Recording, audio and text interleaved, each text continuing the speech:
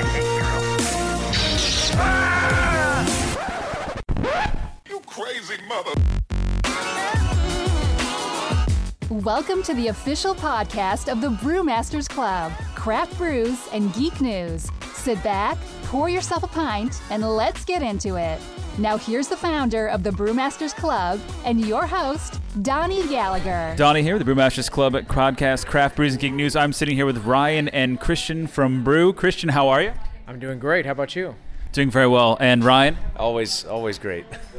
Of course. So we just wanted to grab a few minutes of Christian's time here and talk about this new Growler fill station, cool little hangout called Brew. So Christian, you're the founder owner? Yeah, it's my wife Jill and I that sort of started it up, and we've just been open for about 6 weeks, so still getting our feet wet, but it's been good so far. It's been here forever, and it's only been 6 weeks. Yeah, six, maybe 7. It's been under 2 months. Yeah. I know that much. So. Yeah. So in terms of first off, just give us a quick elevator pitch as to what exactly Brew is and how you came to found this or start this. Yeah, so really what we are here is it's a growler bar, and basically you can come in here and have a drink, but then what we really like to try and do is keep a lot of different beers on tap from across the state of Florida that you typically wouldn't find at a local grocery store, liquor store, things like that. Focus on some of the smaller breweries or places that don't have a lot of distribution. All local to Florida? All local to Florida, yeah. So we really focus on Florida.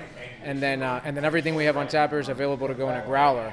So you have an opportunity to take a lot of cool, unique beers that otherwise you wouldn't be able to drink in the comfort of your own home or take to a party or anything like that. The growler gives you an opportunity to share it with your friends or just kind of enjoy it watching a game at home. Tomorrow's Thanksgiving. We're actually taking 2 64s over there from here tomorrow. So thank you for that. Yeah, no, absolutely. 32. Yeah, we had a 32 as well. Yeah, we had a lot of people today coming in for the Thanksgiving holiday, and so it's been very well received so far. We've been excited. Fantastic. So the name is Brew, and it's spelled interestingly. If you and it's audio, but if you can see it, it's spelled with a little apostrophe over the U. Why the name Brew? So the line itself has almost no real significance other than it just stands out differently. But Brew is sort of a play on, obviously, the brewing industry, right? And so you kind of look at it that way, craft brews, breweries, all that kind of stuff. It sort of fits that bill. But the real catch is our last name is Brugal, so Brugal. Oh. It's basically kind of more a play on that. Double meaning, yeah. So it's a double meaning in that sense. Awesome. Yeah, so. Yeah. I would not have guessed that. No, Yeah. people don't realize that. I mean, it's not like I ever say my last name, generally speaking, so, but yeah, it's definitely a play on the brewing industry and then our last name as well.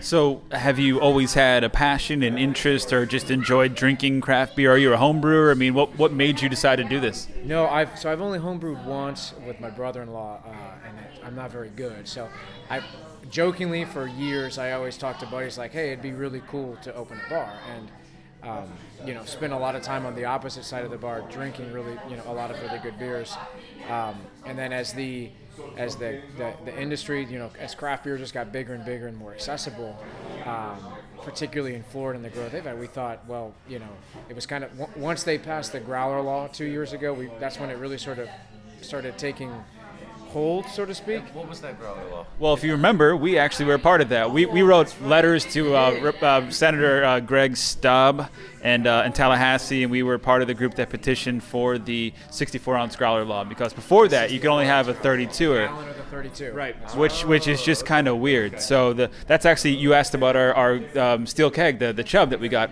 That's why we sold those products, because we were petitioning for the sale of 64 ounces. So we bought a pallet of 64 ounces, and we sold them at local bars and restaurants and pubs and stuff like this, where we were actually out there doing the podcast and talking about our business, our side. So we are a big part of that movement. But I still talk to the representative. Yeah, no, that's really the first time that the thought ever popped in my head, and then my wife and I we've always talked about having our own business, and when it first happened, it sort of came and died because I don't follow through with a lot of things. But then once Jill got behind it and started thinking about it, we really started thinking about, okay, well, let's think about this from the perspective of not just a bar, but focus on the state, focus on the growth that we've had, and really promote all of the breweries. That's really where it kind of took off and started. Well, and I think something that we talk about often too, because I mean, as you're well aware, 5,200 breweries in the United States, first time ever, really most dense population of breweries in the world, and for the first time now, we're actually seeing breweries close and people go out of business and things struggle. So I think we talk about it a lot, that the key to this is going to be being creative and being different, right? And a growler bar with this setup and the machines that we've talked about before are a way to do that. And I think it's a nice venue, it's a neat little area, and it's a niche because nobody else does it here. Well, to comment on that, though this is a craft beer bar, they're not actually in the good way. They're not actually brewing their own beers, but they're bringing a lot of Florida craft beers to this one place where people can only get it in this local area of Citrus Park. So I think the success for the model is better because it's an outlet for people to try different beers and to get their hands on stuff that you wouldn't normally get. Like, I've never had the Barrel of Monks before, and unless I go there, it's delicious. Their triple is absolutely phenomenal.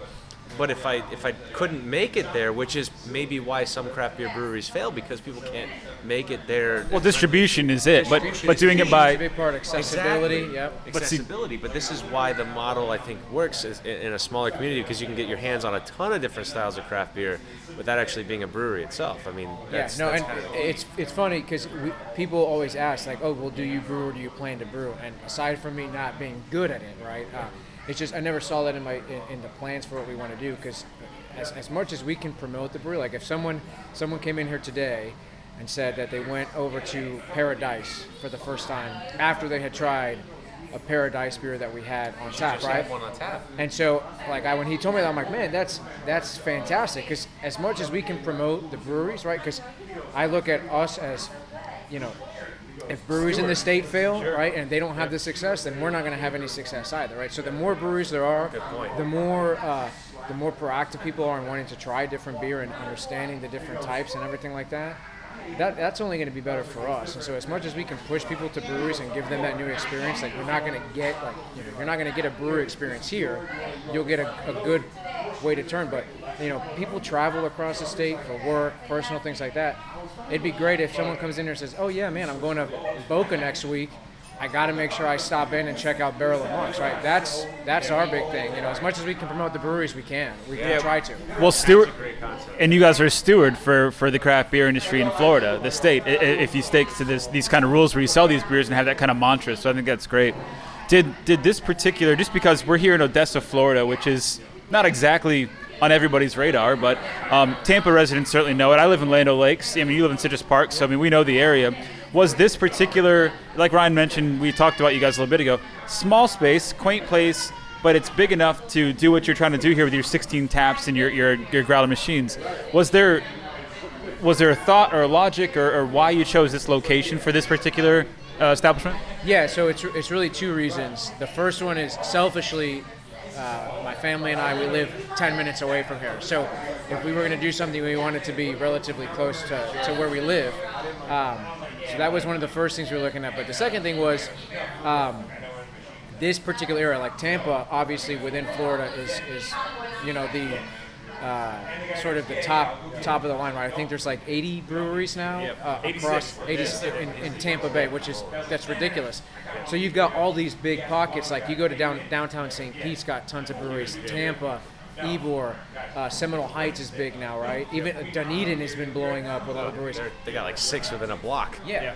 And so, but this particular area, I thought, like when we were looking at it, it's like it just seemed underserved from a, you know, breweries that were within a couple of miles of a heavy residential neighborhood. And so that's really what appealed to us, was this heavy residential. You get a lot of families, a lot of people that potentially want to try new beer or don't have the ability to drive to Coppertail in Ybor, or, you know, Green Bench in St. Pete, or Cycle down in St. Pete. You know, within here, I think there's only within like 7 miles radius of our location, you've got Tampa Bay Brewing Company, which I love, and then you got Rover in their new location, or relatively new location, which is also really good stuff. But other than that, you know, you got to go 20 minutes north to hit Big Storm, 19, yeah. Escape. 610 isn't too far, which is really great to check out, but that's really it. So it's kind of like you think about, 80 plus breweries, but there's pockets across all of Tampa Bay that are sort of underserved from a brewery perspective. That's a good point. So do you think that as part of that underserved area, do you think we're going to see more and more, at least for the Tampa Bay market in terms of a forecast coming around? Do you think there's still room to grow? Do you think that we're still, just as a person who's kind of in the spectrum and in the business, I mean, what do you think? Are we approaching that bubble? Breweries or in terms of, In terms of breweries like this, craft beer kind of supporters environments, I mean, in this terms of a business model, you think that we still got room to grow? Or you think Tampa's kind of... It's interesting. I still think there's probably room, to be honest. I don't think the consumer, like the production from talking about Florida from a production standpoint, I think it's very mature now, right? There's Tampa in particular has, like you said, 80 plus breweries. There's tons of people that know about it. But I think the consumer knowledge, education, whatever you want to call it, I don't know that that's necessarily caught up to where the production is yet. And so I still think there's probably certain pockets. Like, it's tough. Opening of a brewery would be incredibly difficult right now because of the competitive nature of everything. You can't just make really good beer anymore. You got to be able to differentiate yourself. And unless you're opening in a place that's really underserved, like, you have a better chance. But there's still plenty of market space. Like, think about like Zephyr Hills or Orlando Lakes. You go up north like that, there's tons of people moving there and people building there and all that kind of stuff. And there's only, there's probably less than 10 breweries up there. If there's even hills that I know of. You got there's two with a quarter of a mile of each other, but that's Craft Life and the other one. And In the Loop was yeah, it was kind of out of the loop. I feel, but they've had it. Like, are they actively? We don't even know. Really? I know that they had some issues with January 1st, and that was last year, and then another year. But they're still serving craft beer. They still get stuff delivered and things like that people are used to, or maybe can't get to. So they're existing, and they have a great plot of land in the background. So. And the other thing too, like with focusing on Florida, because people always ask, are you going to have other stuff? And down the road, we'll definitely look at that as an option. But it's just, I don't think people realize, like the average consumer doesn't realize just how many places there are to drink from in Florida.